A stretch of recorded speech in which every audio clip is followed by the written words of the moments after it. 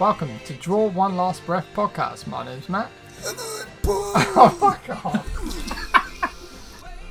On this week's very special show, we have a little treat for you all. The one and only Geordie Paul is back. All right. Not so little from where I'm sitting. Ah. And on this week's episode, we review Jordan Peele's Us. Our Something to Scream About is our favourite 70s horror movie. And our movie from the vault is The Candyman. Candyman. Where the fuck is he? Oh no, you've said it now. You've done it. Yeah. How you doing, guys? You alright? Yeah, great. Thanks for having me back on. Oh, it's bloody lovely to see you, mate. Yeah, it's good to have the third wheel. Yeah. And you boys are off to somewhere special this weekend. Yeah, that's right. So, in honour of someone on the podcast turning 40 this year. Not Matt? me. Who can that be? Yeah, we're going to Walker Stalker Con in the Excel in London. So, we're very Should be excited good for that one. Can you wait, man? As you would say in your land. Gonna be proper good, pet. Oh, God. Right. It's going to be one of those, so bear with us, guys. So, let's get on to some news. Right, well, I'll kick You're going to this. kick it off. Yeah, I'll kick this bad boy off. So, to start off with, I had a little bit of news from comingsoon.net. I found Lizzie Kaplan is to star as Misery's Annie Wilkes in Castle Rock Season 2. Yeah. So, we haven't watched the Hulu series yet. But we haven't had The means. Yeah. Because we're not going to fucking torrent that shit. I mean, whatever that means, but, you know. We want to support everyone. But, yeah, we haven't had the means yet. But obviously, Lizzie Kaplan is probably a big pull. Probably a bit prettier than Kathy Bates. I don't know, like. What's wrong with Kathy Bates? Come on. It depends if you like broadbacks. So, I mean, it could be an interesting one. But, yeah, that's a good little pull. Obviously, we've got some big news in a minute. We want to talk about it now. Stranger Things Season 3 trailer. How do you feel about popped it? off. Amazing. Brilliant. It gave me a little bit of a glow inside. It made me feel quite warm and happy. You know when you get that strange sensation in the, like the middle of your gooch, and it just sends like tingles up your spine, like when you watch a trailer and you know the hairs on your neck stand up. Ah, Yeah, hairs on my balls literally stood up. Yeah, It's just hilarious. I loved like the comedy value of it was just brilliant. The music, the pimp, Teenage Wasteland. Yeah. The way it sort of kicks in and it sort of meets the Strange Things iconic sort of intro music. I just thought it's just epic. It looks epic. The new characters look epic. I'm just looking forward to it. Yeah, it just looks like, again, it's just going to build on what Season 2 built on Season 1, if that makes sense. It just looks amazing. And great for a trailer. Gives you just enough without giving everything away. So I'm really excited for you it. can tell though, even from the trailer, that they've just been given all the money. Yeah. July 4th then is when we're seeing that. So I've got to survive till then. Please, Candyman, don't come at me. Yeah. But there's another bit of news along I with... hope he does get you. Carry on. There's another bit of news along with Strange Things. There's a Strange Things 3, The Game, which arrives on July 4th. Cool. I'm going to show you a little picky here, and you might little bit melt. So it's going to be on PlayStation, It's Xbox, like all proper that sort of... 8-bit. Yeah. Oh, nice. It looks like Streets Like of Rage. Streets of sort of Rage, thing. yeah, I was just thinking that. So I'm going to be purchasing that. Have you already not played the mobile game? Like the top-down one? No. Oh, there's already a Stranger Things mobile game, Paul. And I did not know. Have I just blown your mind? Yeah. It's actually really, really good. You need to download it. It's actually really good. It's like a top-down, as if you're playing Zelda, and you go into little dungeons and stuff and get keys. Why aren't you here every week? Sorry. For Christ's sake. Okay, so that's pretty sweet. Strange Things. It's just we're going to be talking about that on every episode. I think when that comes out. Yeah, we'll have to do an episode rundown. Yeah, there's some interesting news here. Michael Rooker is being put into a new horror movie. Obviously, you remember he did Henry, Portrait of a Serial Killer. Fucking epic. Obviously, Walking Dead. Yeah, obviously. Right, but he's fucking awesome. But Cliffhanger. Yeah, and let's not forget Cliffhanger. It's a fucking great movie. Michael Rooker will basically fight his way through the monster apocalypse in Monster Problems, it's called. Oh, nice. So it's a new monster movie being produced by Sean Levy's 21 Laps, a.k.a. Stranger Things. Yeah. So it all like ties in. A little bit of synergy for once. Synergy. Wow. Yes, so that's going to be. I put that on the watch list for later on the year. Nice. I got one last bit. I saw this pop up on Instagram. It says "Awesome Alert." The Dead Don't Die, a zombie dry comedy from legendary director Jim Jarmusch. I don't know how to say it. With an insane ensemble cast including Bill Murray, Adam Driver, Chloe Sevigny, Tilda Swinton, Steve Buscemi, and Selena Gomez Yeah. gets an official release date of June 14th. Yeah, so that just popped up, didn't it? Fuck yeah. Is it Netflix? Or is it general release? I think it's Netflix. I'm sure I read it's Netflix. Oh, but cock, I haven't got it that. might not be. But we'll look into that. All four. We've got Zombieland 2 later on in the year. Bring on the zombie movies for me. That's good. That's a good bit of news. I didn't know some of that. That's really cool. Paul, what you got? Well, speaking of zombie news, there's a cool trailer dropped for a new zombie film on Netflix called Black Summer. Actually looks really good. So it's not the Shambling Walking Dead zombies. It's the 28 Days Later run at you, scare shit out of your zombies. Paul's pulling his face. Is that less scary? I like 28 Days Later. I like the 28 Weeks Later. Robert Carlyle, fucking awesome. But yeah, Dawn of the Dead again, the remake. Don't mind the fast zombies as long as it's done right. It's just I know in that situation I ain't gonna survive. Yeah. If they're running, I'm fucked. It's because he's got little legs. I know. Well, to be fair, if they're walking, you fucked. So to be fair. No, the other bit as well. Another film. Netflix are banging them out at the moment. It's basically billed as a cross between Bird Box and A Quiet Place, and it's called The Silence, and it's got Stanley Tucci in it, and it looks like these creatures who react to sound, and a family trying to escape them, and so like I said, it looks a cross between them two movies. Obviously, Netflix hit the jackpot with Bird Box earlier on in the year, so hopefully this one might do it. This is the thing with Netflix. It's just like we don't know their schedule. So it's like overnight, boom, there'll be a film. Yeah, it feels like they've just made a film yesterday and all of a sudden it's available. So this is the thing, they don't really give out a schedule. Sometimes it leaks, sometimes it doesn't, and it's just like, it's really weird. It's just like, but it's great. I'm not knocking it. It's brilliant, but it's just so funny because it will just drop out of thin air, and it's just like, oh my god, it's crazy. Yeah. So hang on, like The Silence. Yeah. How did you hear about this?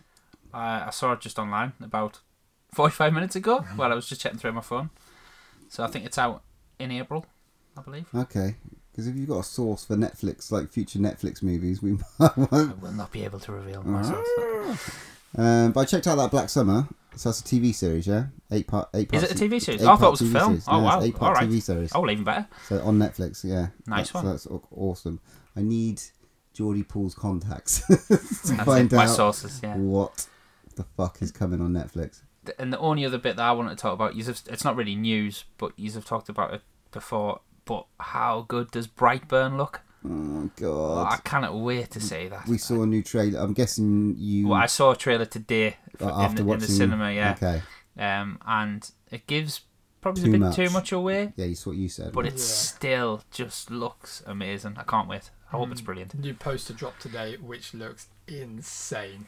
And I just love how the trailer mimics Man of Steel. Completely mimics Man of Steel, but then just goes tits up halfway through it. It's brilliant. Yeah, can't wait for that. It's gonna be absolutely brutal. Come on then, Matthew Cartner. We've just bought the news. Geordie Ball's bought some fucking epic news. What you got for us, bitch? I've got a couple of little bits, a little bit different than your boys. I like to go a little bit off piece, as a connection there with your skiing and all that. There is plans to make a Ghoulies book. You know the Ghoulies?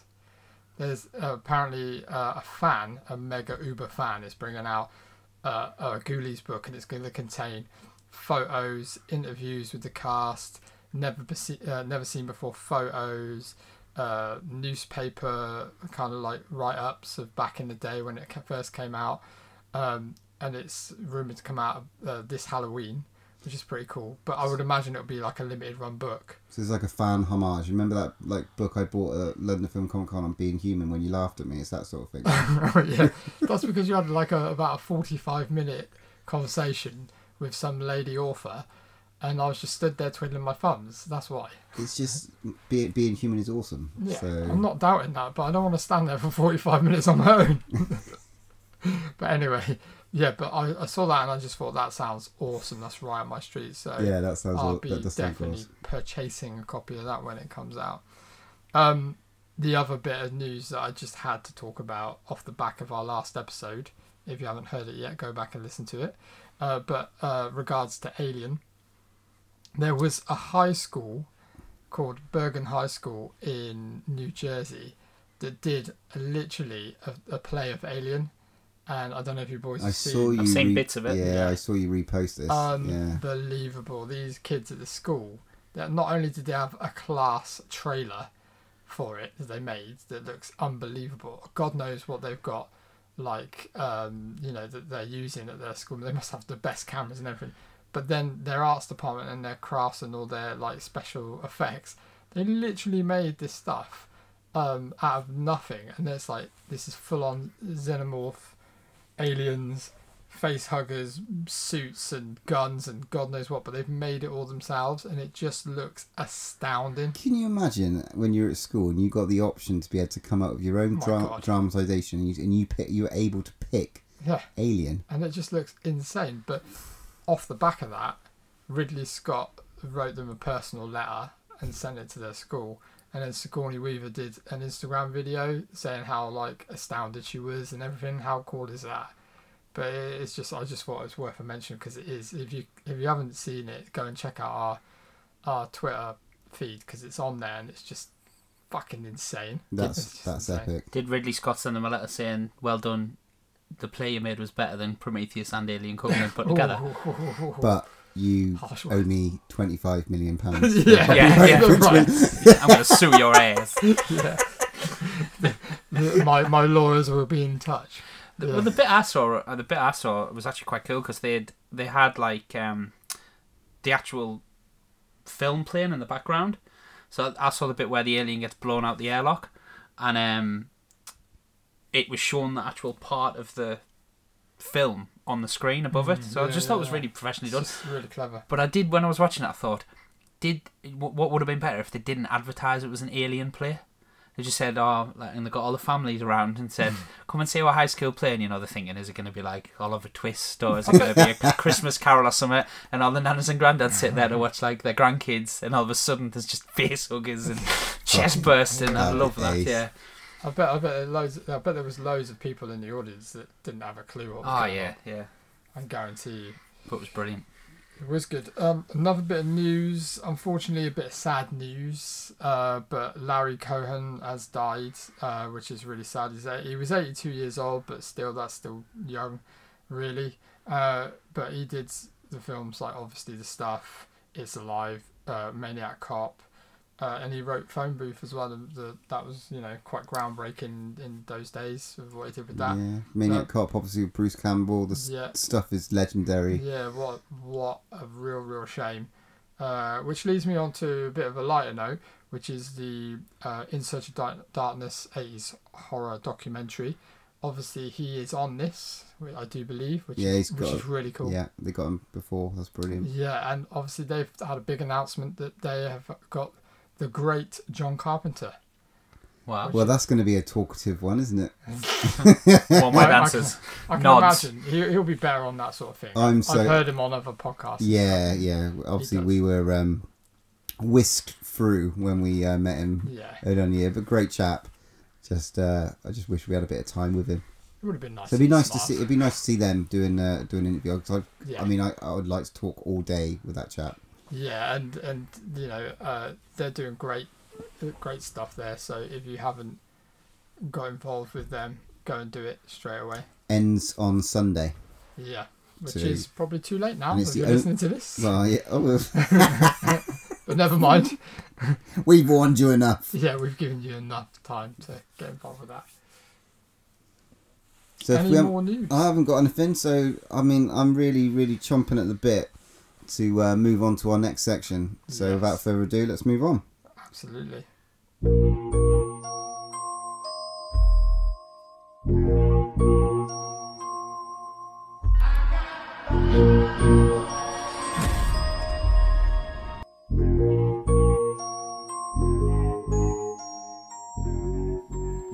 been to watch the movie Us, and the latest Jordan Peele movie starring what's her name?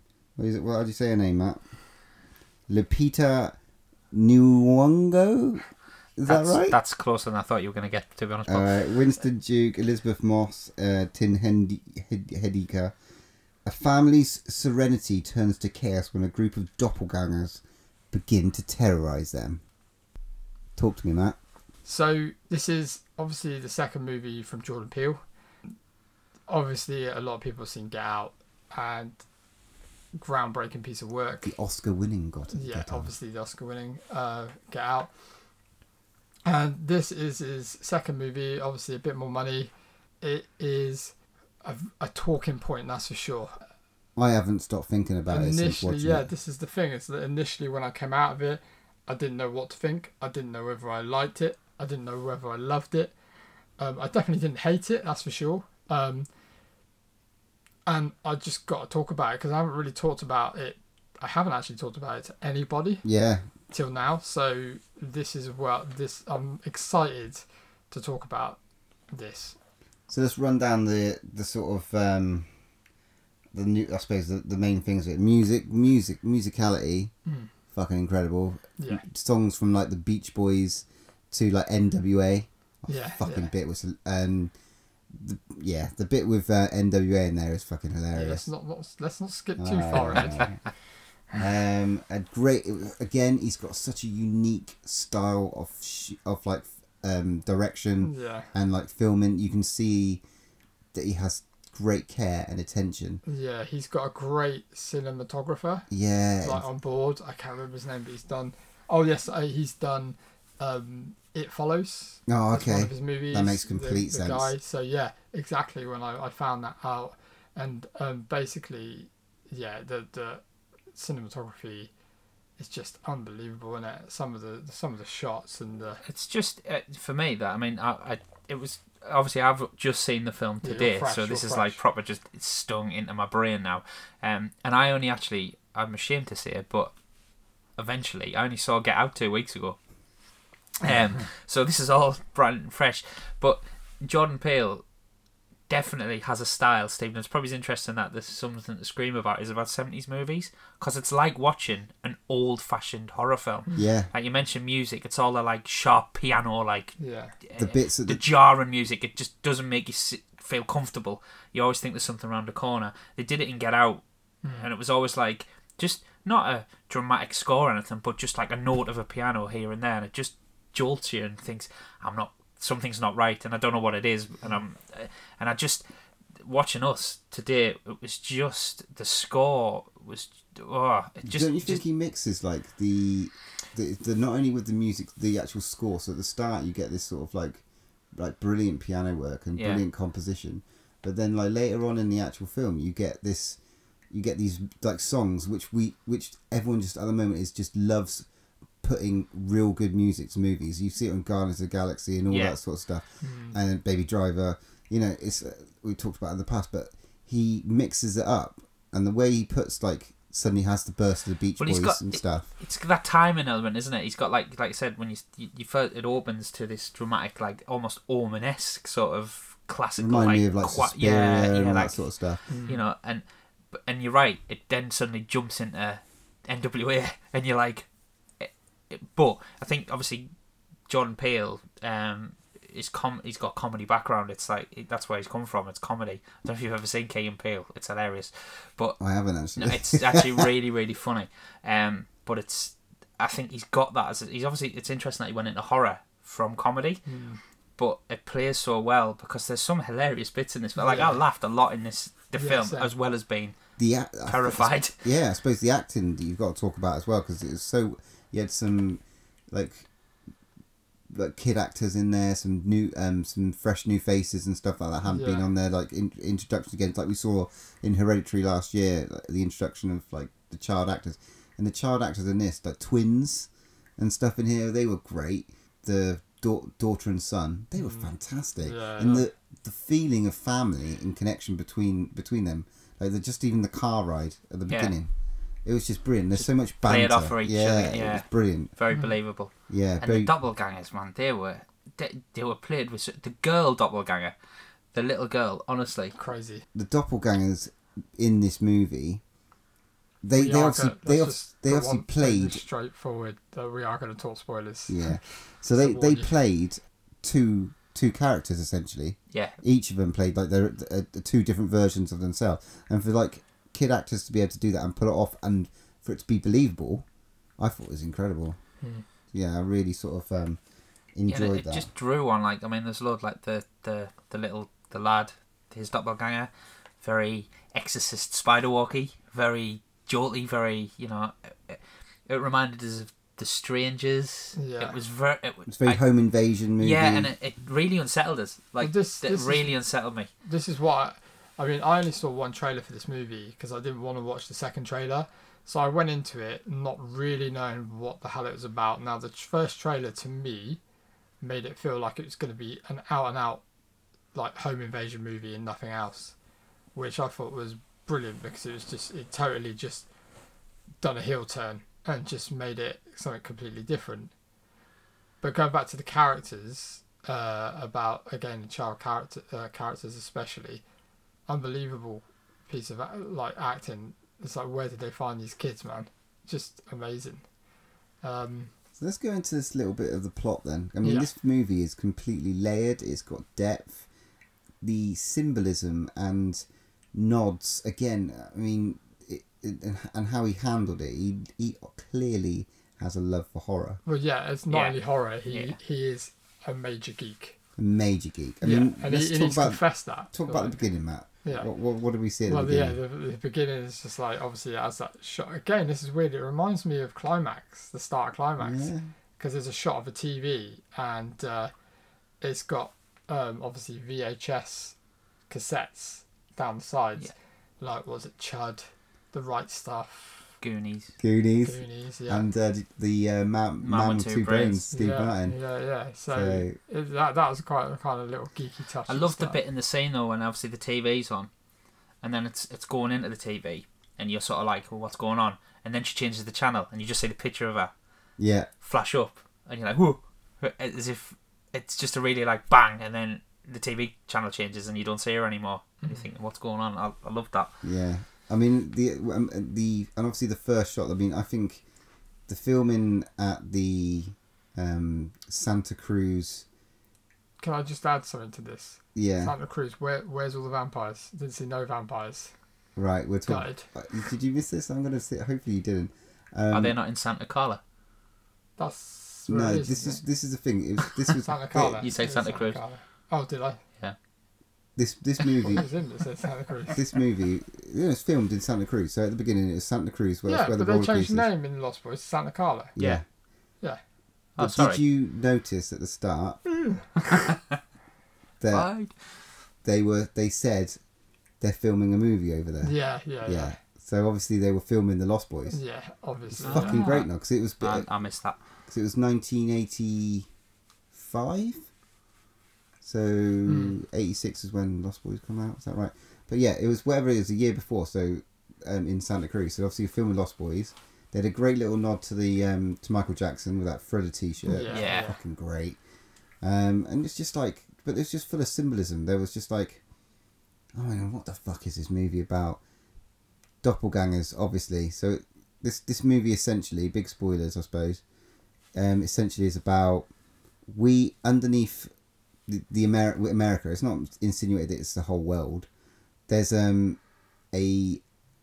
shadow, if you like, or another a doppelganger version of yourself that is sort of tethered to you and is literally your shadow, and it's so fucking weird. So it means that every single person in the US has another person mimicking what they do underground. That's right, yeah. And what the fuck?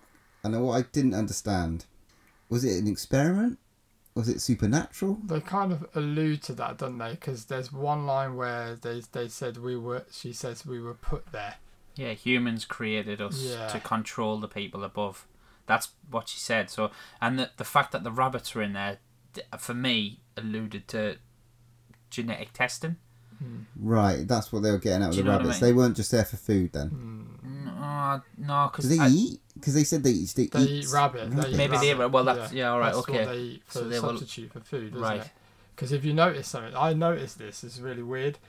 When this is the thing, right? I think we'll get onto this in a minute. Two things actually I want to talk about. First thing, I don't know whether this is a social thing, but I don't know if you guys noticed, but all the rabbits, there's loads of white rabbits, and there's only like one kind of brown rabbit in there. Yeah. Like, I don't know whether that's got to do with cultural issues in the world and stuff about loads of white rabbits and one brown. I personally think they did that on purpose. There was one black rabbit in there. Yeah, was it black? Yeah, I There think was there's one black rabbit, and it was focusing, drawn out of the Yeah. those rabbits were weird. They were very well trained. He's got a thing for rabbits, I noticed.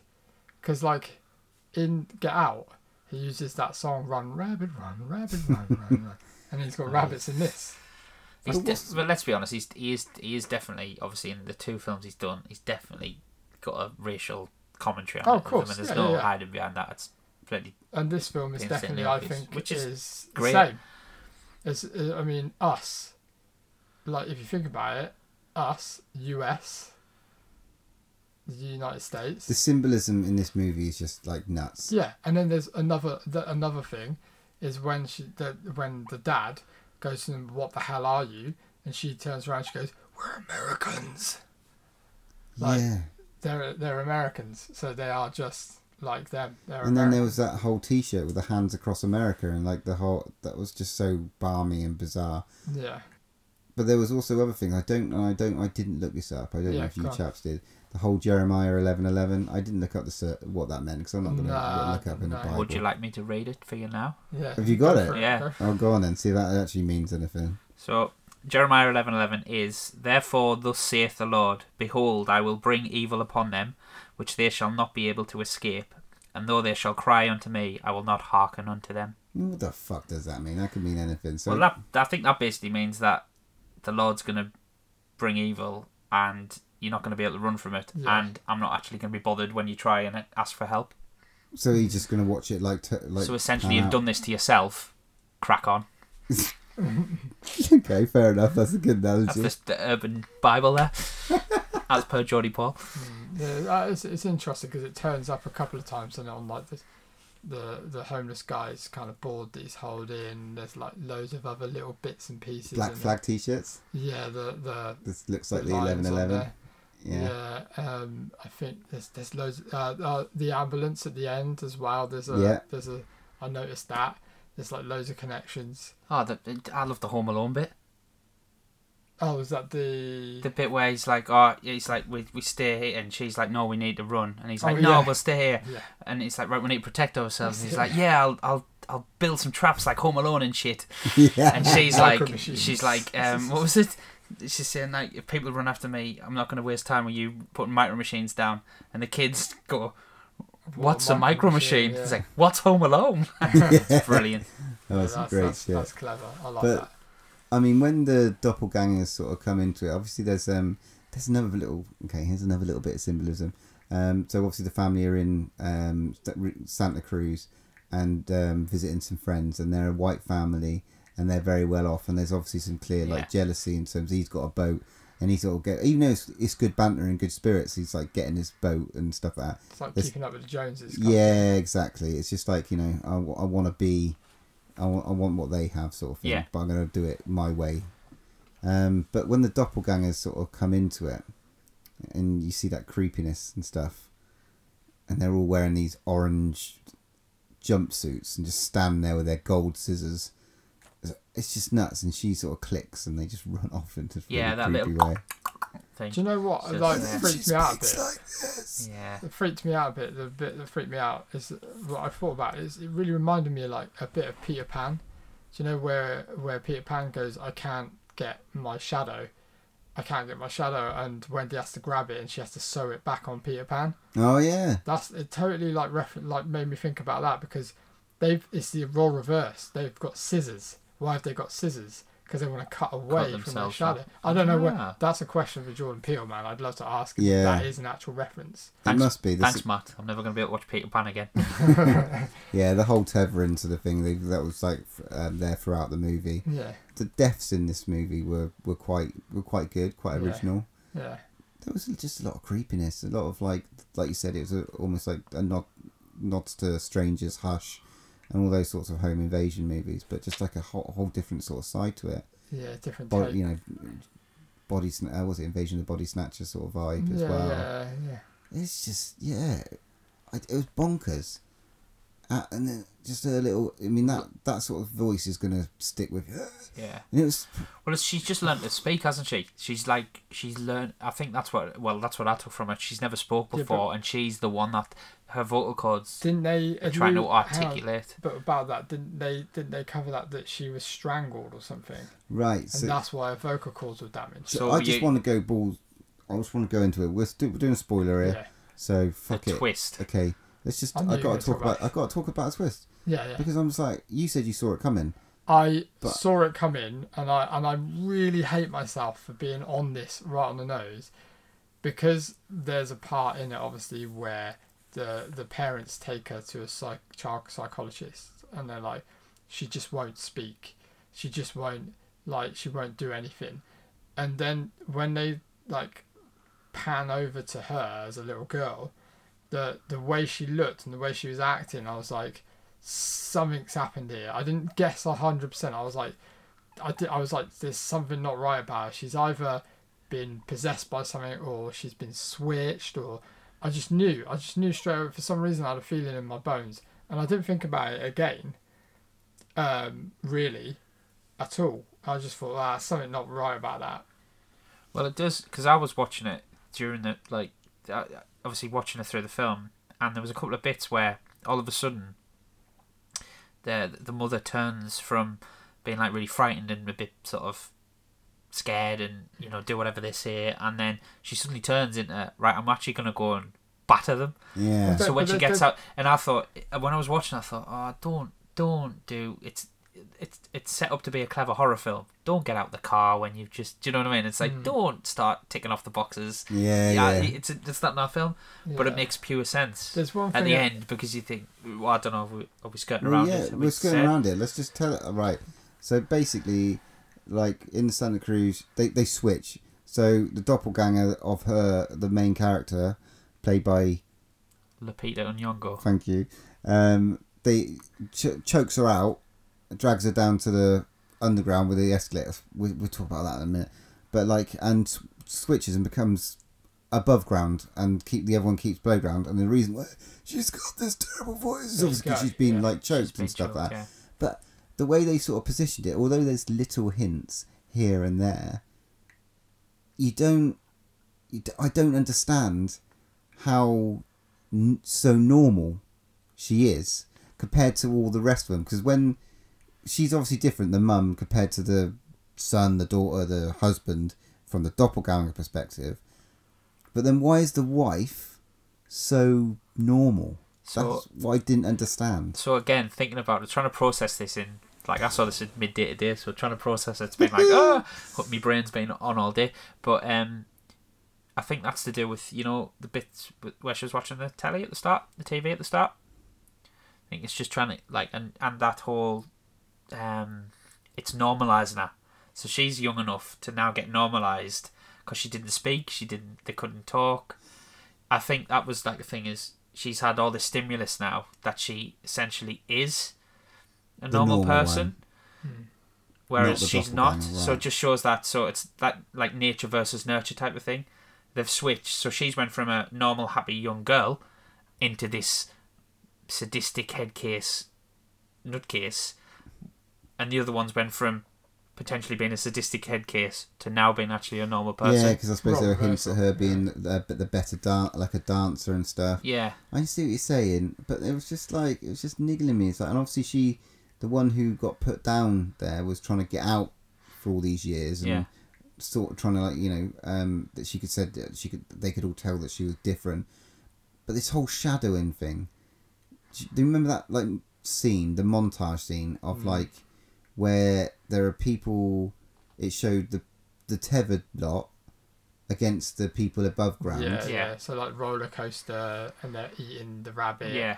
And they're talking and stuff like that, and it's basically mirroring what's happening in real time. But it's so fucking weird because some of them are on roller coasters, and watching them down. I mean, watching them on the underground when they're not on roller coasters and they're just shaking. It was weird. This is the thing that I don't understand, right? So this is we don't know where this place is, right? We don't know if it's man-made. We don't know what's happening, where they come from, but we're told at the start in the little blurb that there's millions of caverns, and there's millions of like disused kind of railway stations and all this stuff underground.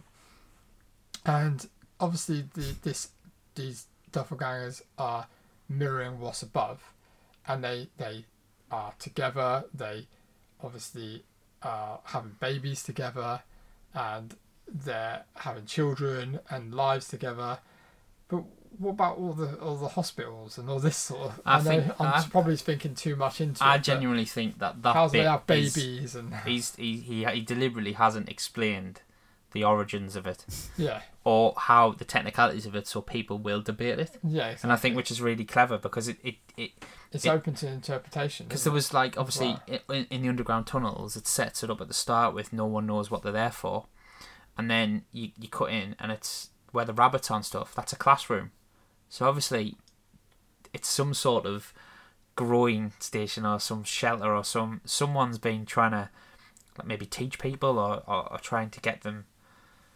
So but the whole mirroring up top, it doesn't make any sense to try and rationalise it. It happens. Yeah. So I think if you spend all days looking for an answer for that, you're not going to find one. Yeah, exactly.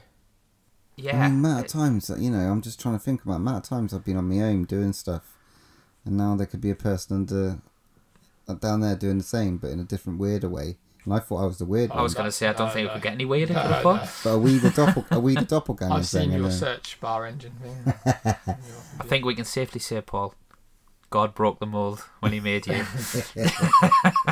Chapter. Aside from all the symbolism and all this weird tethering stuff. Can I just say, you've gone through half an hour of this without mentioning the little lad had a Jaws t-shirt on all the way through the film? I'm amazed and ashamed, Paul. Well, yeah, the mask was fucking amazing. And Chewbacca mask, yeah.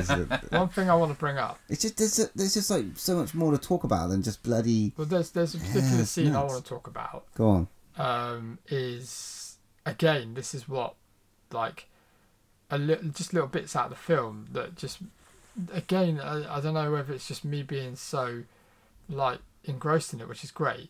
Is the main character Adelaide, which is the mum. If you watch it, I thought it was a bit weird. They're all eating their food and she's just eating fruit, and then when she's at the beach, she's just drinking water. She gets offered wine and stuff like that, and I just thought that's a bit weird that she's not. Yeah, and she doesn't want to go back to the beach because it's that repressed memory of exactly. This is where I came from. I don't want to go back. Why would you go back there anyway? Yeah, but she doesn't really know. Remember, she got taken as a kid. She came into the world not knowing anything. But she knows because she's going mental. But I'm just saying. I think from my point of view, it was as a child, she couldn't speak, she couldn't articulate. Her parents were like, "Look, we just want our little girl back." So then have tried to have looked after her like a little girl. She's learned that and grown up with this thing in the back of her mind. Because even at the end of the film, she realises, obviously, does she realise or does she know? Well, I think she. Well, does she know? I think she realises, then goes, "Oh yeah," but then actually thinks, "Oh well." See, this is my. I genuinely think the terror all the way through. I don't think it's a. I didn't get the. I think this was my evil plot all along. I thought that it was a realisation at the end where. No. Oh yeah, this is me, but actually I'm quite fine with it because I'm alive and she's not. I don't agree with that. I think she knew the whole way through, because the way she talks, like she's talking to her husband, and he's talking to them, and she's going, "Gabe," I think his name is. "Gabe, stop." She just stops him in this conversation, and the way she's agitated all the way through the movie, and she kind of knows what's going on, and she kind of stays back in the foreground while the husband goes out and kind of challenges it. I think she knows what's going on, and the look of fear when she sees her self is just I just think she knows. I think she knows all the way through the film. But the reason that's it is just because the self-preservation aspect of it, I'm going to swap places with you because I want to live. It's my turn to be in the sun, and I don't want to be the shadow. Then why would you put yourself in harm's way to potentially get killed? Yeah. You know what I mean? And That's for me why was she able to, untether herself? I think the reason because of this, I think is it Red? Her doppelganger is called Red. The way they see her is some kind of god or whatever down there because she dances in front of them. Remember the whole dance scene? Yeah, she expressed where they're like all kind of going congregating to her in the middle. That she's kind of the one that breaks the mold essentially down there. Yeah, because she's not supposed to be down there. Yeah, and that's why they let her go because she's essentially their kind of leader. Yeah, because when she's mirroring the dance, she's actually doing the proper dance. Because remember, she said, "Do you regret not being a dancer?" And she's like, "Yeah," because I don't think she could quite get the dancing done that the original girl could. That's right. Yeah. So then she does that dance in front of them, and then they're like, "Oh my god!" Like she's not this mindless sort of monster type of thing. She's actually, she's like you said, she's like going to lead us into salvation, and then she becomes then ordained into this higher position and leads them sort of out. Again, this is a question: hang on, whose idea is to lead them out? Is it her idea? And well, she said I planned, and we planned for so long. We've been waiting for so long. But that's the original person, not the doppelganger. Because the doppelganger's out already. Yeah. So the original, but because she's a girl. Well, for me, because she's a girl, she's been psychologically reprogrammed to be with these people because of isolation, and obviously it's quite when they go through that little corridor scene when the flashback's happening, like the dad's all it reminded me of zombies. It was like they were all and they were eating probably a rabbit on the when the two couple are feeding each other, and it's all blood around their mouths and stuff. That environment's obviously screwed her up, and she's after revenge because this girl's taking her place. It's a film about revenge as well. Because remember, she says, "We're going to take our time. We've waited a long time. I've waited a long time for this. I'm going to take my time." Yeah. And she's been turned into this when really you should be feeling sorry for the doppelganger essentially. You know what I mean? You should be feeling sorry for you should be feeling sorry for the mental one. But you're not. You think this family's trying to save itself, or this woman's trying to save herself, when she deserves all this type of stuff that's happened to her. It is a crazy film. Yeah, it's insane, and it's done really, really, really well at the box office. And it's going to demand repeat viewings. Yeah, I've got to watch the film again. Yeah. Just to like spot other things. It's like little things like obviously none of them like the Jaws talk. Yeah. None of them talk either. It's really strange, isn't it? They kind of screech. Like I thought Elizabeth Moss was in this. She was brilliant. Yeah, she's great. She's fantastic. Like when she does from? that scream thing. Mad Men. All right, okay. Handmaiden's Tale. Oh, of course. Okay. Quite a few different. He's just not that into you. Trust you to know not. But yeah, and that's another thing. It's just like they can hardly talk, but she could, and it's just like I don't know. Yeah, the doppelganger versions of the kids were fucking freaky. I mean, we've been talking about this for ages now, haven't we? Yeah. Alright, cool. Well, it demands that. Yeah. Needs it. You can't just have a 10-minute conversation about this movie. It's just like this is why I really want to talk about, because nobody that I've spoke to has seen it apart from you guys so far, and I just think it's one of those films. It's a talking point. It's open to interpretation.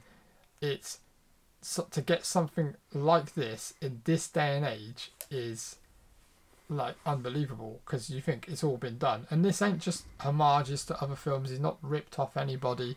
He's made an original story himself, written this, directed it, brought it out, and it's just something so fresh and different to get people talking. Like you said, great soundtrack, great cinematography, great script, kept me entertained the whole way through, and it's just so interesting. You know what's going to happen is people are going to obviously analyse it, and it's going to be used in university studies and all this kind of social stuff, and yeah, they can do that, but I think it's great that it's open to interpretation of down to what you think about it. so no one can tell you what's the right answer. Even Jordan Peele's, I think, come out and said that. It's like I just can't wait for Twilight Zone, mate. Twilight Zone, and he's going to be helming the. Maybe we'll talk about that later. Yeah, Let's talk about that a little later. So we he's going to be in Toy Story 4 before then. So are we going to score this bad boy? Yeah, it's going to be an interesting one. What are we doing? Because there's three of us, we can't all shout at the same. So, Paul, as you're the guest, you can go first. Thank you very much. Right, terrified me, amazed me, puzzled me, and ultimately loved it. So, to be honest, I'm going to give it a 10 out of 10. Whoa. I am. I'm going out there. Really? I absolutely loved it. I thought it was brilliant. Oof. And the fact that, like you said, I've been thinking about it for about 9 hours non-stop since I've watched it, trying to collect my thoughts. Loved it. Absolutely loved it. And like I said, a horror film that's like scared the living daylights out of us. It really, really did. And made me think at the end of it. And loved it. 10 out of 10. That's okay. I mean, I'm giving it an 8. I thought it was stylistically amazing, and just it's made me think. But I can't give it more than an 8 because maybe a couple of rewatches. But it's just nice to see a fresh horror movie. Definitely. But yeah, that's 10 out of 10. Brave. Okay, fair play. I think that I'm going to be a bit of a on the fence guy here. I'm just going to put it out there. This is possibly one of the best movies I've seen this year so far. Only much. I just think that he has just brought his A game to this, and he's kept this on the back burner, and he's thought about this for so many years. His vision, his way, the way he wanted to do it. He's told a story that's unique, looks amazing, and it's just kept me totally immersed in it. His kind of universe for the whole time. 9 out of 10 for me, I think. But it could possibly be a 10 out of 10 in the future, maybe like you said, with a couple of rewatches, but it's definitely a firm 9 for me at the moment. Bloody hell. Some high scores there for Jordan Peele's Us. Loved it. So give that a draw one last breath. Call that, 9 out of 10 then. Sweet. You can get the call on that one. Well, 9 out of 10. Okay, now for this episode's Something to Scream About.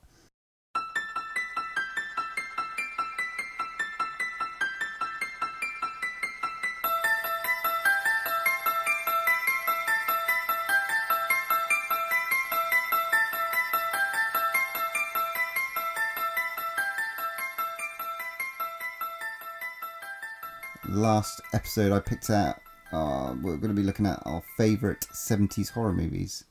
Now we know 70s is out of our little bit out of our comfort zone. We talk mostly 80s, but 70s movies have their own very unique style and credibility that still stand up 40 years later, as we know recently with watching Alien.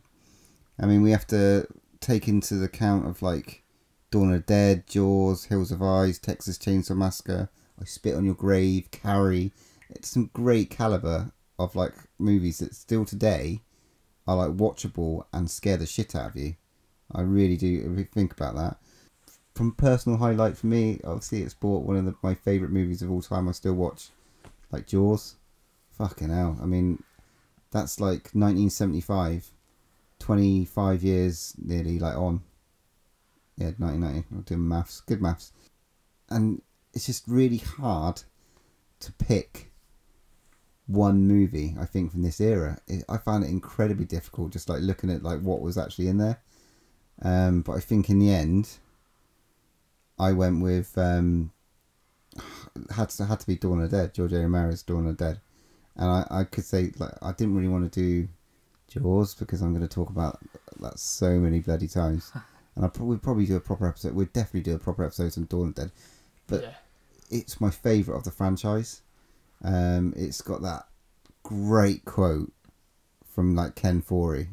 When there's no more room in hell, the dead will walk the earth. I mean, that has stayed with me. I would love to get that tattooed on me one day. Right on his forehead. Yeah, I just think that's fucking incredible. And it's how... I mean, I'm massive. Like, zombie the zombie genre is probably one of my favourite out of all the sort of like horror movies sort of genres. I think I love zombies for fucking years and years and years. And I think that if, I'm a fucking proper geek, and if I think about this stupid shit all the time about being in the zombie apocalypse and how would I survive, and there's only one way that I would want to survive zombie apocalypse, would be in some sort of fucking big ass mall. It's the best fucking way. I mean, it's like probably the only way that you might actually survive, because there's so many amenities. We don't have that, maybe, that like you do in America. You have those big fucking malls. We have very, very sort of smaller versions of that sort of thing. I don't know, Walmart down the road's pretty big. It's fucking not compared to like the one that they've got where they can go in and get guns and ammo. And they have so much fun in this movie when you do the montage about going into all the different shopping bits. And they build a fucking little home as well, like away from everything. They build it's that moment in the franchise where it's like, all right, we might survive this. I think Dawn of the Dead, though, is like, it's one of them where its legacy remains to this day. If you watch The Walking Dead, like a lot of zombie films past the Dawn of the Dead, that question of how do we survive? How do we just survive? What would we do? How would we do it? What would we use? Where would we go? Comes from Dawn of the Dead. Yeah. But this is the thing, it's essentially not a zombie movie. It's a survival movie, but it really focuses on the human elements. Yeah. Not the which is scary, sometimes, that's I suppose. the thing. It's just like that's what it focuses on. That's what you find kind of strange and different, that people change and real people come out themselves, and you see all the real people who they are in these situations. And a lot of films grab that. And Walking Dead has become a success on that, because what it does, it says the zombies are always there. They're always going to be a pain in the ass. They're always going to be a problem, but they're not the real issue. Absolutely. The real issue is the social context and the breakdown of society. What happens to people when it does break down? It's that age-old thing of like Lord of the Flies kind of thing, isn't it? Mad Max sort of thing. It's just like, it's just great. It's a great social commentary, especially for it's just brilliant. It's like 10. It's a 10 out of 10 movie all day long. Oh, you spoil it now. We'll do this to death, I think, at one day when we do like a Romero bloody There's gonna be podcast. Okay. But this is just like far superior, and the remakes that have come down the line. I still like Zack Snyder's remake as well. Yeah, it's 2004, I think it was. It's his vision. It's of good, but it is George A. Romero's great vision and Tom Savini's incredible makeup. Fucking great. So yeah, that's my pick. Cool. Awesome. Over to you, mate. Right. Well, I think I'm definitely mentioned it last time I was on when you were asking me about favourite horror films and stuff. So as soon as you said it last week, 70s horror film, straight away, Texas Chainsaw Massacre. Because it just terrifies me. It absolutely scares the shite out of me. No matter how many times I watch it, no matter how many times I know it's coming, it just scares the hell out of us. And I know I said before, I've got this thing about it. Really does. I'm getting scared talking about it. I might have to shut up. But no, it's just visceral. It's like you said, I put myself in that position of what would I do? How could you escape this? And even when you think they're escaping, they're not escaping. The police car pulls up and it's like, yeah, no worries, we'll take you. And I can't get past the dinner scene. Whether I'll sat around the table just having it just freaks us out. And I can't. I remember I actually have it. I actually own it on DVD. I don't own it on Blu-ray. I own it on DVD, and it's still in the cellophane wrapper, right? Because I know if I open it, I'll give it a little watch, and it just scares me. Oh, I feel a future movie from the vault coming. Definitely, it's just terrifying. So I mean, you've got that whole like, it's the 70s. It's like the first era after the Vietnam War. So you've got these like movies that have come out from directors and stuff that are involved in that, and you can see some of the it's all even if it's grim, not, if it's not intentional, it rubs off on the movies that have come out afterwards. And you're right, it is just grim. Like The Hills of Eyes is like another one. It's just like it's toxic instead of, and what the moodiness. The last house on the left, Wes Craven. Look at how dark and shit that was. I Spit on Your Grave.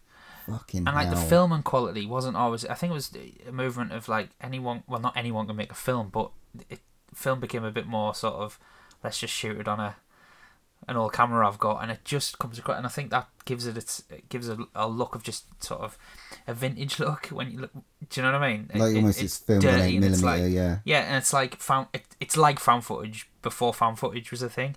Do you know what I mean? It's that I filmed this on my old video camera, so yeah, light years ahead of its time, but yeah. Good pick that. Creepy. And obviously spawned one of the legend horror icons of Leatherface. So. Absolutely. Leatherface, not Toby Hooper, director. So, my pick. Obviously, I have the love for Dawn of the Dead as exactly as you do, and obviously, Alien is my actual favourite movie of the 70s, but I could name those and be boring and talk about it again, but I've obviously talked about it so many times before, and so other than that, my other favourite movie of the 70s is the original Hills of Ice. Ooh. Absolutely love this movie, because again, like Texas Chainsaw Massacre, I love Texas Chainsaw Massacre. Again, I could have picked that, but I've banged on about that too many times, and it does scare me as well. But Hills of Ice was something a little bit different that I'd not really seen before. Again, is just the whole premise of the movie of something again that's like you touched on, something that could actually happen, of this family that just get absolutely terrorized by these kind of like, what are they called, like inbred mutant. Yeah, like that's sort of another version of Texas Chainsaw Massacre, really, isn't it? Well, yeah, but it's just like it's different, because it's just like this whole family is at peril, and it's just like the ways that they're tormented. And I think when I watched it, for me personally, like, it was just like quite horrific the way that they get attacked. I mean, some of the kills are just crazy. It's just like the crowbar to the head scene, and it looks so real. Like, the stuntmen did a great job, or women. Like, the dad gets burnt alive, like literally strapped down, burnt alive. Yeah. The mum gets shot. A great scene where one of the characters, which is Michael Berryman, which plays Pluto, you know, the bald-headed guy that's on the front cover, he gets like the one who looks like that referee to death by a dog. Yeah. Kalina. Yeah. Brilliant. And there's just a scene where they grab a snake off the floor, and it literally like a rattlesnake, and shove it on the guy and kill him. And I thought the kills were just so interesting, but it was just like the whole movie is just savage. It's just terrorizing, and it's just like, if you just broke down in the middle of nowhere, this could actually happen. It's like, obviously there's other films that spawn from it, like Ron Turn, which is like totally just like it, like Zenbred's in the middle of nowhere. The remake's actually quite good. Yeah, the Hills of Ice remake I really enjoyed that. Yeah, really enjoyed it. Just to start. Yeah, but it's just like the main character, fucking like thing in the chair with his head like falling off the back of it. Yeah, Ugh. it's just it's one of those films that it's just creepy, because it's just like, it's too real. It reeks of the time as well. Yeah. Like the whole nuclear testing and all that sort of stuff. Yeah. But yeah, that's my pick. Like, that's, you know, I didn't want to go with the usual Halloween, Aliens, Dawn of the Dead. I could. Mate, what a fucking great era. But I loved it. I thought it was great. 1977. Wes Craven, of course, as well. Legend. I know. There's just like things we're missing out. The Omen. Well, okay. Let's The go. Exorcist. Let's go to the. Let's go to the tape, shall we? Well, let's go to Twitter first and have a look what some of the listeners have. Some of you guys have said. So the Losman at Losman94 is giving us a bit of a top 10. Oh, that's cool. It's nice, isn't it? Get involved. Alien, Phantasm, Amityville Horror, Dracula, The Brood. That is a film that I've just literally put on my list to watch. I can't believe I haven't seen that one. Zombie, Salem's Lot, When a Stranger Calls, Prophecy, and Tourist Trap. A couple of those I ain't seen, but again, I still haven't seen a lot of the 70s. Jaws 19 says The Exorcist. Gives a nice little gif of Reagan there. Fucking hell. Oh, your mother sucks cocks in hell. You know what she did? Her podcast. Fucking hell. Sorry, her podcast. Huh? Podcast. There you go. That's how I'll do it. That's how I'll do it in future. Huh? Podcast. It said Jaws, Phantasm, Tourist Trap, The Omen. I'm going to think Phantasm, I think, to watch. He also said O, but I don't know if that was there a movie called O? Yeah. Yeah. I think it's a vampire film, isn't it? Oh, okay. I didn't have to wait. I think so. I could be wrong there. Okay, Stephen Simpson at Steve07 said The Exorcist, Dawn of the Dead, Tenebrae. How the fuck you say that? Right, thanks. Suspiria. He also said Night of the Living Dead, but I'm sorry, that's 1968. It's not the 70s. Broke Horror Fan at Broke Horror Fan said 4 of my all-time favourite movies are from the 70s: Halloween, Jaws, Suspiria, and Dawn of the Dead. So, you know. Bangers. Total bangers. Total bangers. You got any, dude? No. Shall we let Geordie Paul pick out this one? Unless you've got one off the top of your head that you'd like us to cover. I actually did think about this. Ooh, sexy. Interesting. And on the plane. Now I know you like 80s movies, but I'm not going to pick that because that's too easy for you. So what I'd like for the next podcast is, what is your favourite horror film you have seen in the past 3 years? So it has to come from the last 3 years? Yeah, it has to be out from the past 3 years. What is your favourite horror film? Said 10. No, 3 years. Fucking hell. Okay. 3 years. That sounds good to me, mate. I'm going to have to do a lot of thinking. Yeah. Okay, cool. So, favourite horror movie from the last 3 years? Boom. Okay. Get on to Twitter and let us know what yours is. So, shall we move on? Candyman, hey Candyman. All right, everybody, gather around. The Candyman is here. Now, what kind of candy you want? Sweet chocolate, chocolate malted candy, gumdrops, anything you want. You've come to the right man because I'm the Candyman. Who can take a sunrise?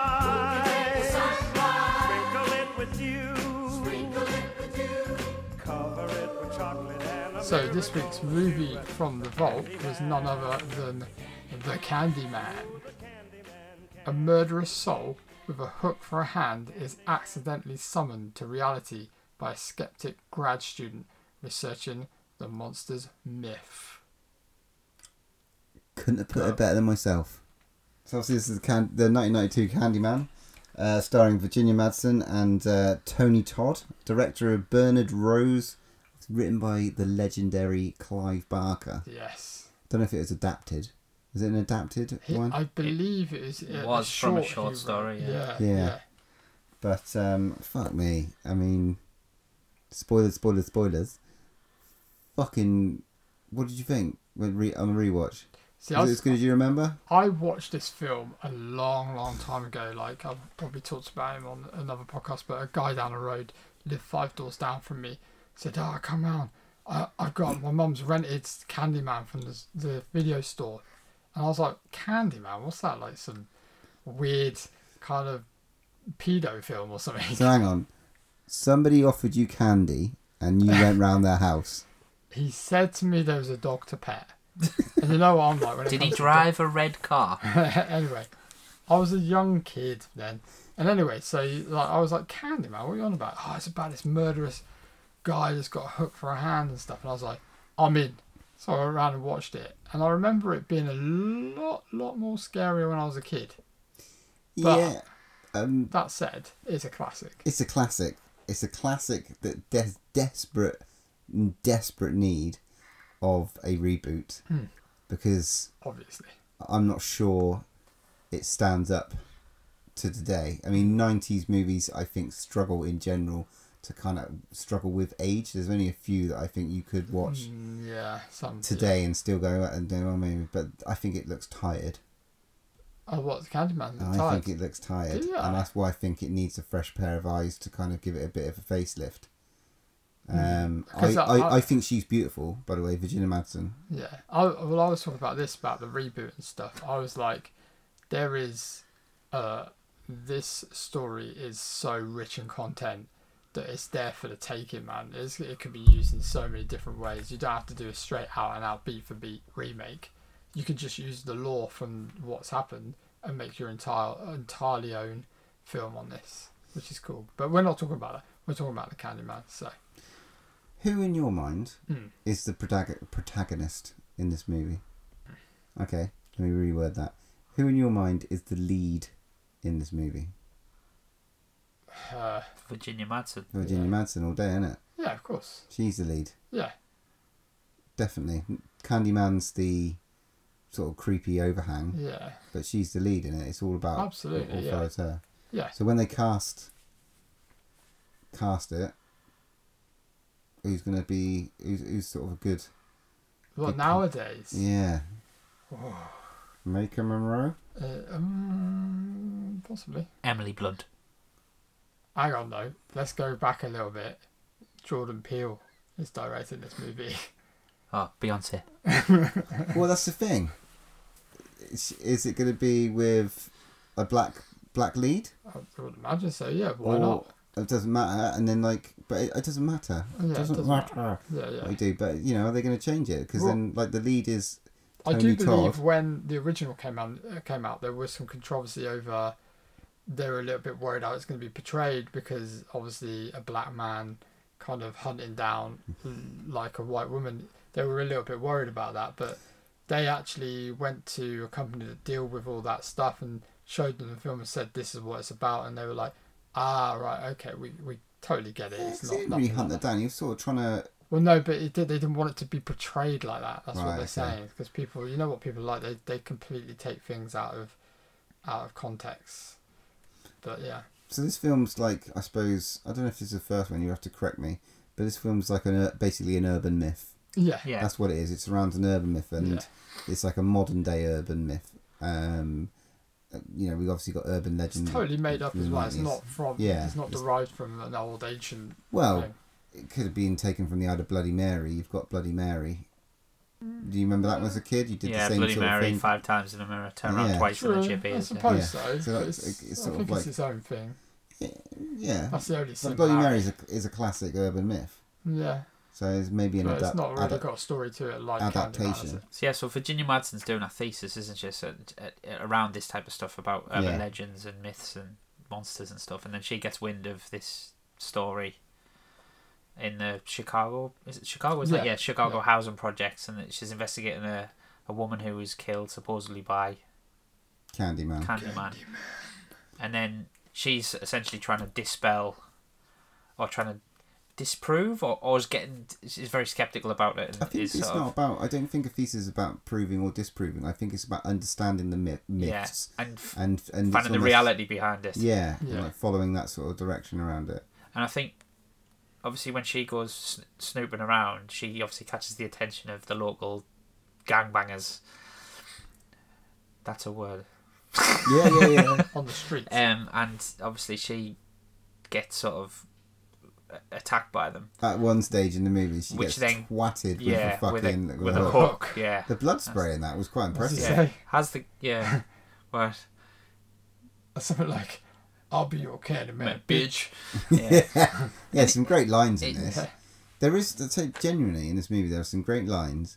There's some great art in it in terms of like the graffiti and sort of like it's sort of the way it's shot. He's got a bit of a bonk on for architecture and straight lines and stuff. The amount of building shots and amount of square sort of roads and blocks and it's obviously with the score as well, that like dee, dee, dee, dee, dee, like plinky plonky music as I call it, Plonkies. which was used very well in Us, but I don't know. It's just I don't know if that's obviously meant to mean That's something. why It it's was a got bit like lost to me. That's why it's got like having a bit of a Jordan Peele stamp on it. Yeah. It'd be very fucking good. Yeah. I really do think that it's definitely due. It's time for a reboot. And when I mentioned I'm gorgeous, Virginia Madsen is because she is stunning. Graffiti wise, I thought was pretty cool. Quite street and urban side of things. The whole Sweets shows- for the sweet. Sweets for the sweet. Why is he called Candyman? Why isn't he called Hookman So or B-Man? I have a theory. Go on. So obviously it goes into his backstory about how he was created, how he fell in love with back in the day, back in ye olden times when multicultural relationships were frowned upon, and he was employed by a farmer or a landowner to draw his daughter because he was an artist, and then they fell in love and got together, and obviously the dad didn't want this to happen, so then they killed him, so cut off his hand. That's why he's got a hook. You really paid attention, didn't you? Well, yes. Do you know what? Have you seen the sequels? Because it explains it more in the sequels, actually, what happens. But they cut off his hand. And then this stuff, obviously there's a lot of symbolism with bees in this, where bees are flying around. This stuff, honey into his mouth, right? So the bees... That's right, yeah. Or the cover him, I think they say they cover him in honey. Yeah. But obviously stuff it in his mouth, so bees attack him and kill him, essentially. So why not Bee Man? And Candyman? I think what it happens is... Bee Man's your nickname, isn't it? I think what happens is the storylines evolved over the years, and I think it's something to do with kids leaving candy out for him. Is it? I think it kind of like... There's a bit of candy... It kind of changes. There's a bit of candy and like razor blades in candy at one That's stage. what I mean. I think another it's myth just and like stuff like that. left out. It's like, otherwise the Candyman will get you, Yeah, because the thing that strikes me about this film is it's obviously called Candyman, but he's not really in it for very long. He isn't. I forgot think he's in about a total of about 14 minutes. Yeah. I forgot how little he was in it. Yeah.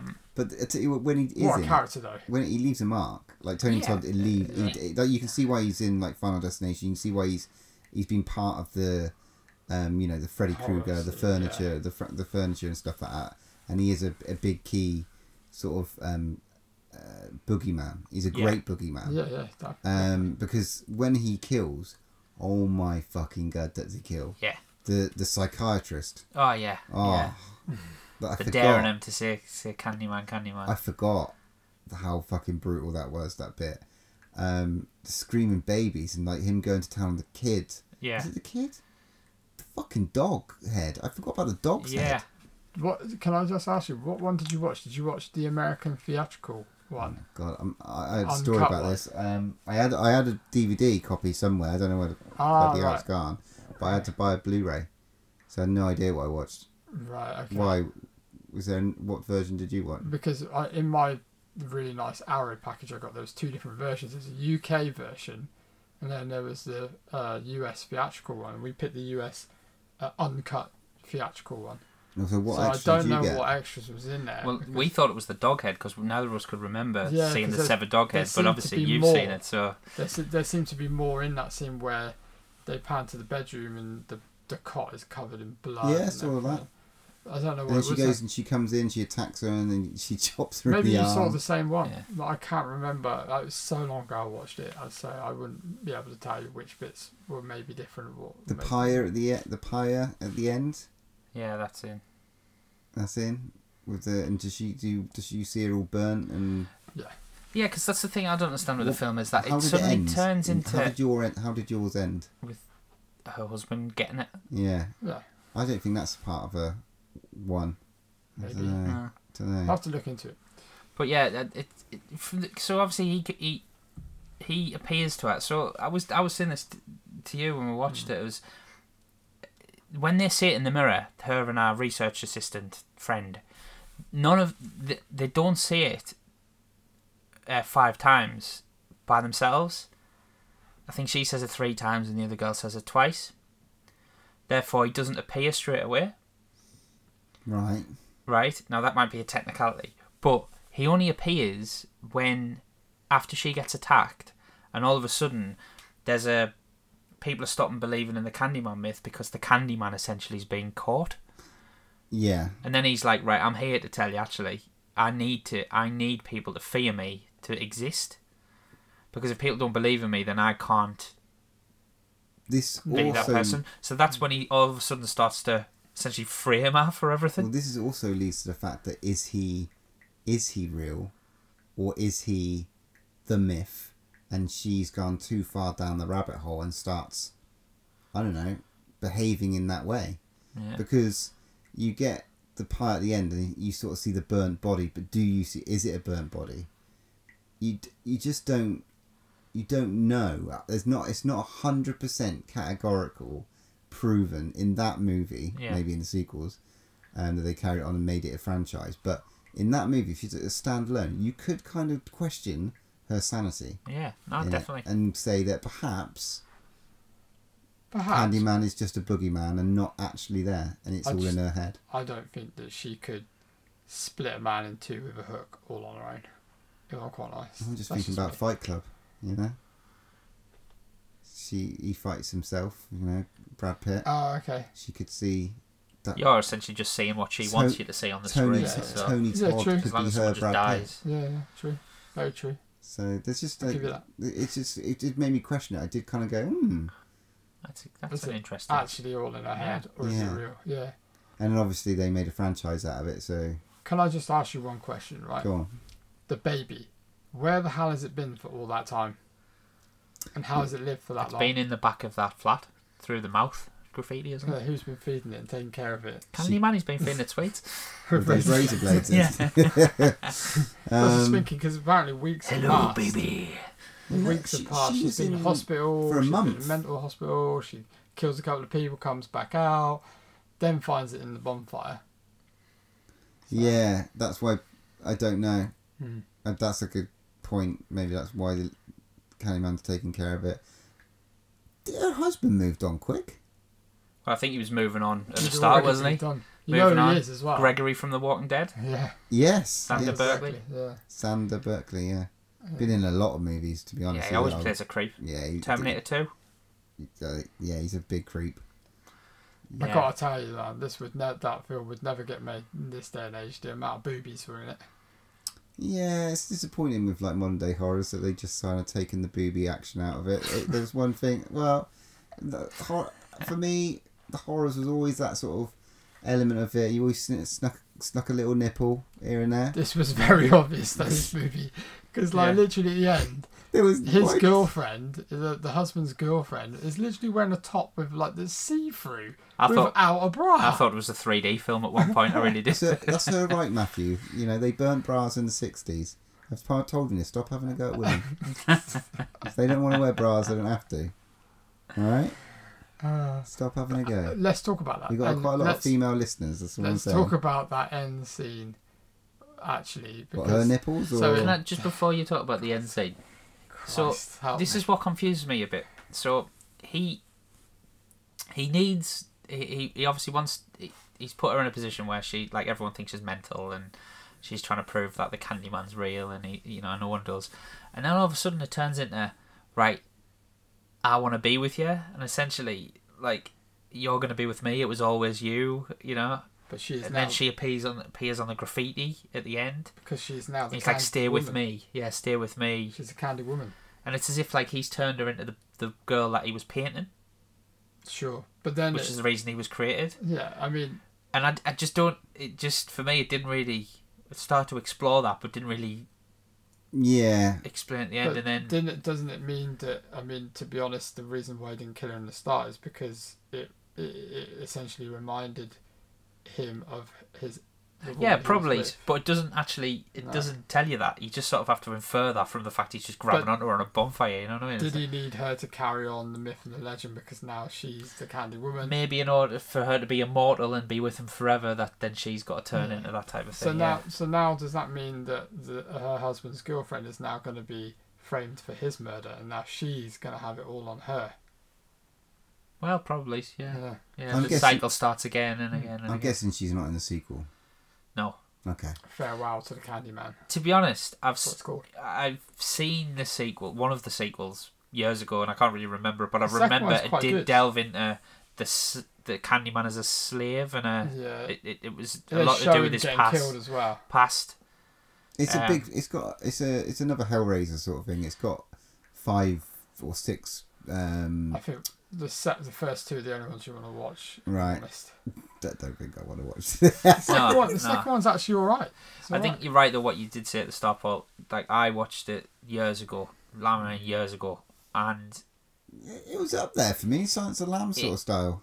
it's a slow burn, though, isn't it? I It's a can't even very remember. slow burn. I remember sitting thinking. I can't remember watching this thinking, "Oh my god, that was amazing," and I really need to see this again. I think I watched it, and it sort of nonplussed me back then at the same time, and really nonplussed me when I watched it again. I was a bit remember the Candyman possibly because of the myth, Yeah, and possibly because Tony Todd is awesome. yeah. He is And so that on its own was great. The movie, meh. It is dated, I think. It is It's dated. got so much potential. And it's quite exciting that of who is now doing it based Yeah. on his This is previous why CV. I think, So I think you're right what you said earlier, is that this needs to be redone. And it's not that it could be done better, but I just think it could be done different. And it'd be a bit more now and a bit more exciting, because back then, to me personally, I think that was acceptable. And it was like, this is a story, here it is, doesn't matter how slow it is. To me, it felt like a bit of a slow burn, with some great scenes in it, some great acting and stuff like that, but Yeah, it just felt like a bit of a slog to me. Virginia Madsen Not as good as I remember it. is stunning. It's said that 4 times now. I think that's worth mentioning. Cool. Virginia, if you're listening and single, get in touch. I'm available on Twitter. So yeah, go on then, Matt. Let's have some Matt's facts on this Are we baby. going to score Candyman first? Score before facts. Score before facts. I think that's how we do it, don't we? Yeah. Yeah. Go on, then, Geordie Paul. Like I said, very nonplussed about it. I just thought it was dated. It was quite slow, and I think anything that scared me previous doesn't scare me now. So I'm going to give it a 5 out of 10. Fair play, Matthew. I think I'll go a little bit higher. I think 6 out of 10 for me. But I remember it. I just remember it being a bit more scary when I was a kid. But yeah, like you said, I think that now it is a little bit dated. But I'm excited to see what the future holds for the Candyman. Well, because Virginia Madsen's so gorgeous, Oh God! and I think because of the franchise that it bred and the fact that everyone remembers sort of the character of Candyman, it's got to be. I've given it a 7. And I'm hoping like the way it could be moved on, you know, with the likes of Jordan Peele behind it. I think you could get a fucking absolute stonker of a movie out of this sort of idea. I think with the way America is at the minute as well, I think he can mine all that type of stuff, play on that sort of fear and paranoia and the sort of like the poverty line type of thing. Because obviously that is, you know, it does show the harsh reality of like suburban living in America, like the projects living in America. So I think if he does that, a bit like the Purge it's just kind of side you know, things. like the toilet blocks made in feces, should we say, wasn't very nice, was it? But I think if he does it well, it'll be great, and I'm sure he will. Cool. So, do you want some Matt's facts? You know I bloody want some Matt's facts. In your face. And chest. So, a couple of facts here. So obviously all real bees were used in every scene with the Candyman, which is pretty mental. Even in his mouth. Yeah. When they kissed. He had a mouth guard put in the back of his mouth so they couldn't go down his throat. He's nuts, he is. And the bees were only 12 hours old apparently, so they didn't really have their stings developed, so they wouldn't hurt as much. So they were bred for this film. They'd never do it nowadays, how precious bees are, but so they're all used, and they poured them all over, and poor Tony Todd, man, he's got some balls. But apparently he was stung something 23 times. But there's a rumour that I read, this is really interesting, for every time he was stung, he got a bonus of $1,000. Every time he was stung. Which I thought, that's not bad. 23 grand? 23 grand extra, a bonus. Fair play, Tony Todd. Fair play, Yeah. good negotiating. Definitely. So, it was all shot at Cabrini Green, which is, I believe, in Chicago. This is quite back then, in that time, it was proper gangster. Obviously the projects, they wanted to shoot it there. And a lot of the gang members actually come to terms and conditions with them that they could shoot it there, as long as they could be extras in the movie and stuff. So some of those people in the background and the extras that actually look like gang members, real gang members. I hope the one that twatted her in the head was a real gang member. Possibly. But She had one hell of a shiner.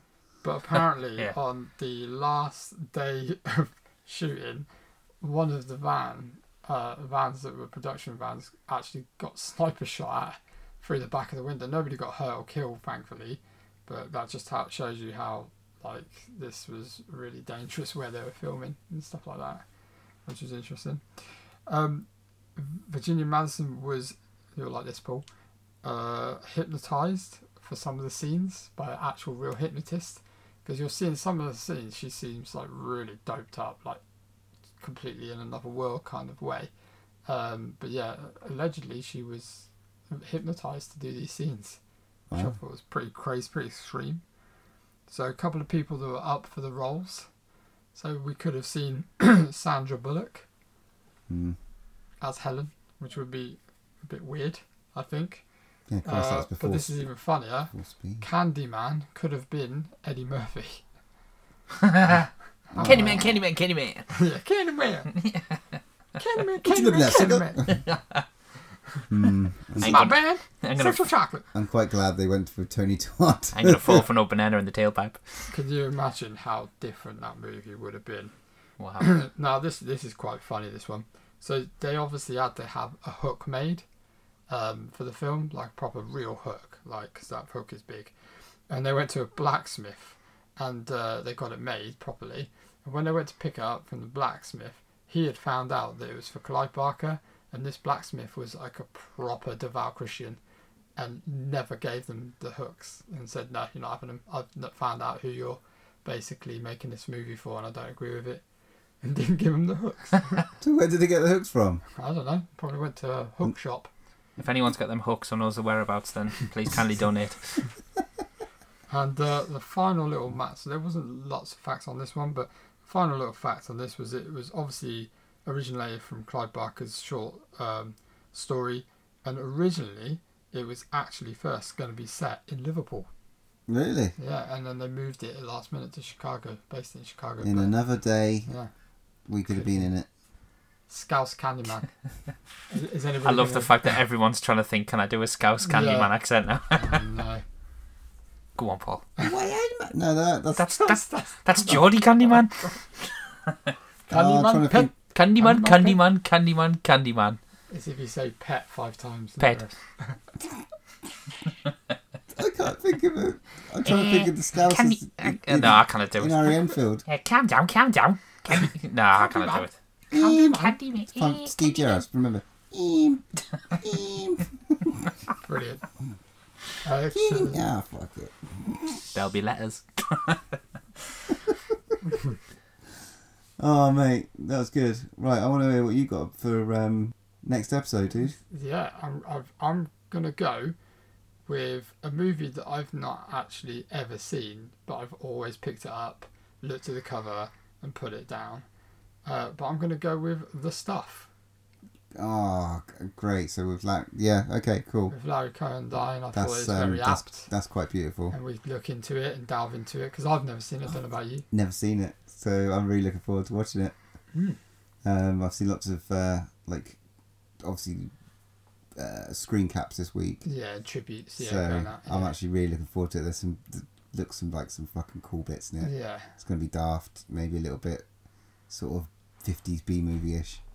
Yeah, I'm looking forward to that. Cool. Good pick. The Stuff. We haven't discussed what we are watching on next episode as our main review. Would you like to announce it, Matthew? We are watching Pet Sematary. Oh, the new, very excited. The latest Stephen King Pet Sematary. It's getting very good reviews from what I saw. Yeah, excited about watching Pet Sematary. It's got Matey Boy from Everest and Terminator Genesis. What's his name? And Planet of the Apes. And Planet of the Apes. Yeah, it's War of the Planet of the Apes. It's good. So thank you very much for listening to this episode. Thanks very much to Geordie Paul. Nah. You're welcome. To all my adoring fans out there, it's been a pleasure. Thanks for having me on, guys. Yeah, thanks for joining us again, mate. It's always been a pleasure. Yeah, it was a lovely episode last time, and it's been quite a funny evening as well. And you guys are gonna have that little voice. You guys are gonna have a fucking great time at Walker Stalker Con. Very jealous. So I'll just let you know. So obviously, next episode we're going to be reviewing Pet Sematary, Matt's picked our movie from the vault, which is The Stuff. Larry Cohen's The Stuff. And Geordie Paul has picked our Something to Scream About, which again is... Your favourite horror film from the past 3 years. And I guess there's only one more thing to say. When there's no more room in hell, here's another podcast. I am the devil, and I am here to do the devil's work. You can follow us on Twitter at DrawOneLast, Instagram at DrawOneLastBreath, or pop us an email at DrawOneLastBreathPod@hotmail.com.